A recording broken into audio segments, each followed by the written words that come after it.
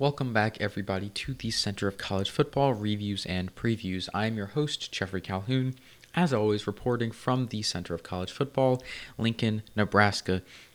Now, today we got a bit of a more obscure team to cover in the Liberty Flames. Now, this team was decent last year. They had a very good record, but they also had an easy schedule. Good improvement from 2018, though. 2018 was their first year in the FBS.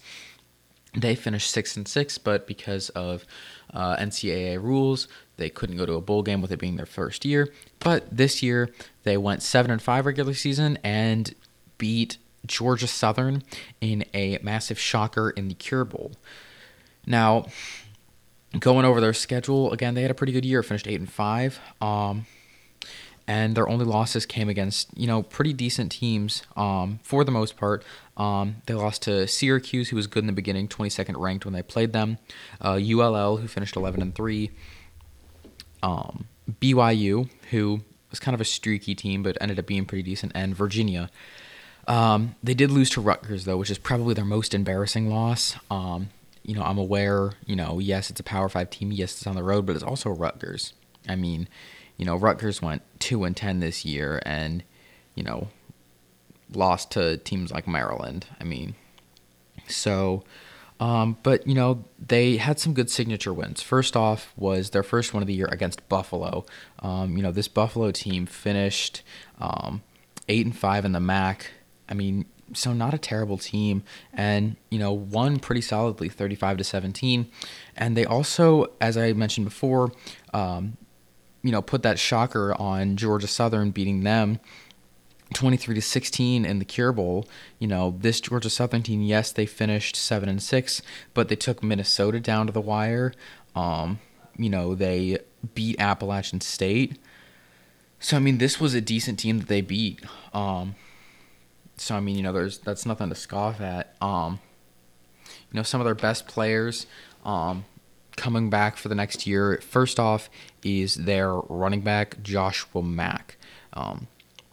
Joshua Mack had 136 attempts and had nearly 800 yards at 792 and 7 touchdowns. He's a junior, so he's got a little bit more time at this program.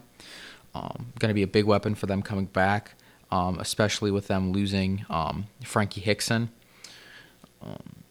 And then they have a good quarterback coming in with Brandon Robinson. Didn't have a lot of attempts, but seems pretty solid. Plus, he's a freshman. He's got some time to, build up some skill. He was 2 for 3 on passes, only threw for 19 yards, but one of those passes was a touchdown pass. So, that's big for them. And then their wide receiver, DJ Stubbs, is also returning. He had 32 receptions for over 400 yards. That's 12.5 yards on average, and he had 3 touchdowns. That's really impressive. 1 out of every 10 times he touched the ball, he got a touchdown for this team. And then finally is their cornerback, Javon Scruggs. He is a sophomore this year, and he had 32 solo tackles, 2 interceptions. This was a very solid corner for this team. They do have quite a few losses. First off is their quarterback, one of their main quarterbacks in Stephen Calvert. This guy was very solid for this team. Had over 3,000 yards at 3,663. 28 touchdowns. 28 touchdowns. That is insane, especially at a program that's not that solid. He did have 7 interceptions, though. But still, that's going to be a big loss for them. Next up, as mentioned before, is Frankie Hickson, their running back. Senior running back, had over 1,000 yards, 12 touchdowns. So that's, on average, a touchdown a game, that he was putting on the board for this team. And that's going to be something that's, bad for them, losing. Another big loss is their wide receiver, Antonio Gandy Golden. This guy was their leading receiver, had almost 1,400 yards, 10 touchdowns, and 17.7 yards on average per reception. I mean, this guy was insane. And then finally is their cornerback, Bajor Wilson. I apologize if I'm butchering that name, but, he had 3 interceptions, 18 total tackles. Not phenomenal, but the interception number is pretty high, and they're going to miss that. One big struggle for this team next year is going to be their returning production. They are 104th in the nation out of the FBS on returning production. Only 52% of their players are coming back, which is really, really low. And another big hit for them is going to be their recruiting class. It's not like they're going to be able to replace these guys super quick. I mean, they are 95th in the nation in recruiting. They don't have any 5 stars or 4 stars on this incoming class. They have 17 3-stars, but I mean, there's a lot of teams ahead of them in recruiting. I mean, and not great teams. I mean, you got teams like Old Dominion and Rice and Middle Tennessee ahead of you. And I mean, I'm aware this is tough being a new FBS program. You're an independent. You have your campus located in Virginia, so you got to compete with teams like Virginia and Virginia Tech. Some of those heavy hitters, West Virginia, Kentucky, Louisville, states around there. But I mean, it's going to be a struggle for them. The good thing is for them, the one big piece of hope for them is their 2020 schedule is super easy. I mean, it's, looking at this schedule, their first game is at Virginia Tech. That's going to most likely be a loss. Virginia Tech was a very solid team last year, almost won the division, and you got to go on the road there. I'm aware Old Dominion beat them 2 years ago, but the new Virginia Tech is not like the 6-7 Virginia Tech from 2 years ago. After that, they got North Carolina A&T at home. I'm thinking that should be a win. Then you got to go on the road to Western Kentucky, who last year proved to be a solid team, finished 9-4.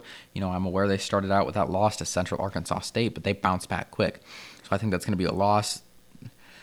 And then FIU, this one's a toss-up for me because FIU, I mean, they finished 6-7 last year, but they upset Miami. This is a decent team. The big thing for them is, I think FIU is like 122nd in the nation on returning production. So, this game I think is going to be a 50-50 game for me because I'm aware, Liberty was a good team last year, but, they didn't have a tough schedule. That's the thing. After that, they go on the road at Bowling Green. Bowling Green's not that good. I think that should be a win. And then Louisiana Monroe at home. ULM's 5-7. I think that should be a win. Then they got to go on the road to Syracuse. Look, they got shut out by Syracuse at home last year. That's going to be a loss. And then Southern Miss at home. Another tough one to predict. Southern Miss's returning production's a lot higher than Liberty's, but Liberty has them at home. And they really do have one signature win a year. Last year was Georgia Southern. The year before it was Troy. So, we'll see what happens there. I'm not real sure. UConn, it's UConn. They're going to win that. Then a bye week before Western Carolina. I think that's an easy win. Then they got to go on the road to NC State. I think that's going to be a loss. ACC team, pretty solid team. I put an L in that column. And then UMass at home. UMass is very bad. So I think that'll be a win. Looking at this schedule, I predict 7-5-ish. I think they'll lose to, all those ACC teams. They'll lose at Western Kentucky, and then FIU and Southern Miss, I think they'll split, right down the middle. We'll see how that goes. So yeah, that is my quick overview of the Liberty Flames. With that, I am your host, Jeffrey Calhoun, recording from the Center of College Football, signing out.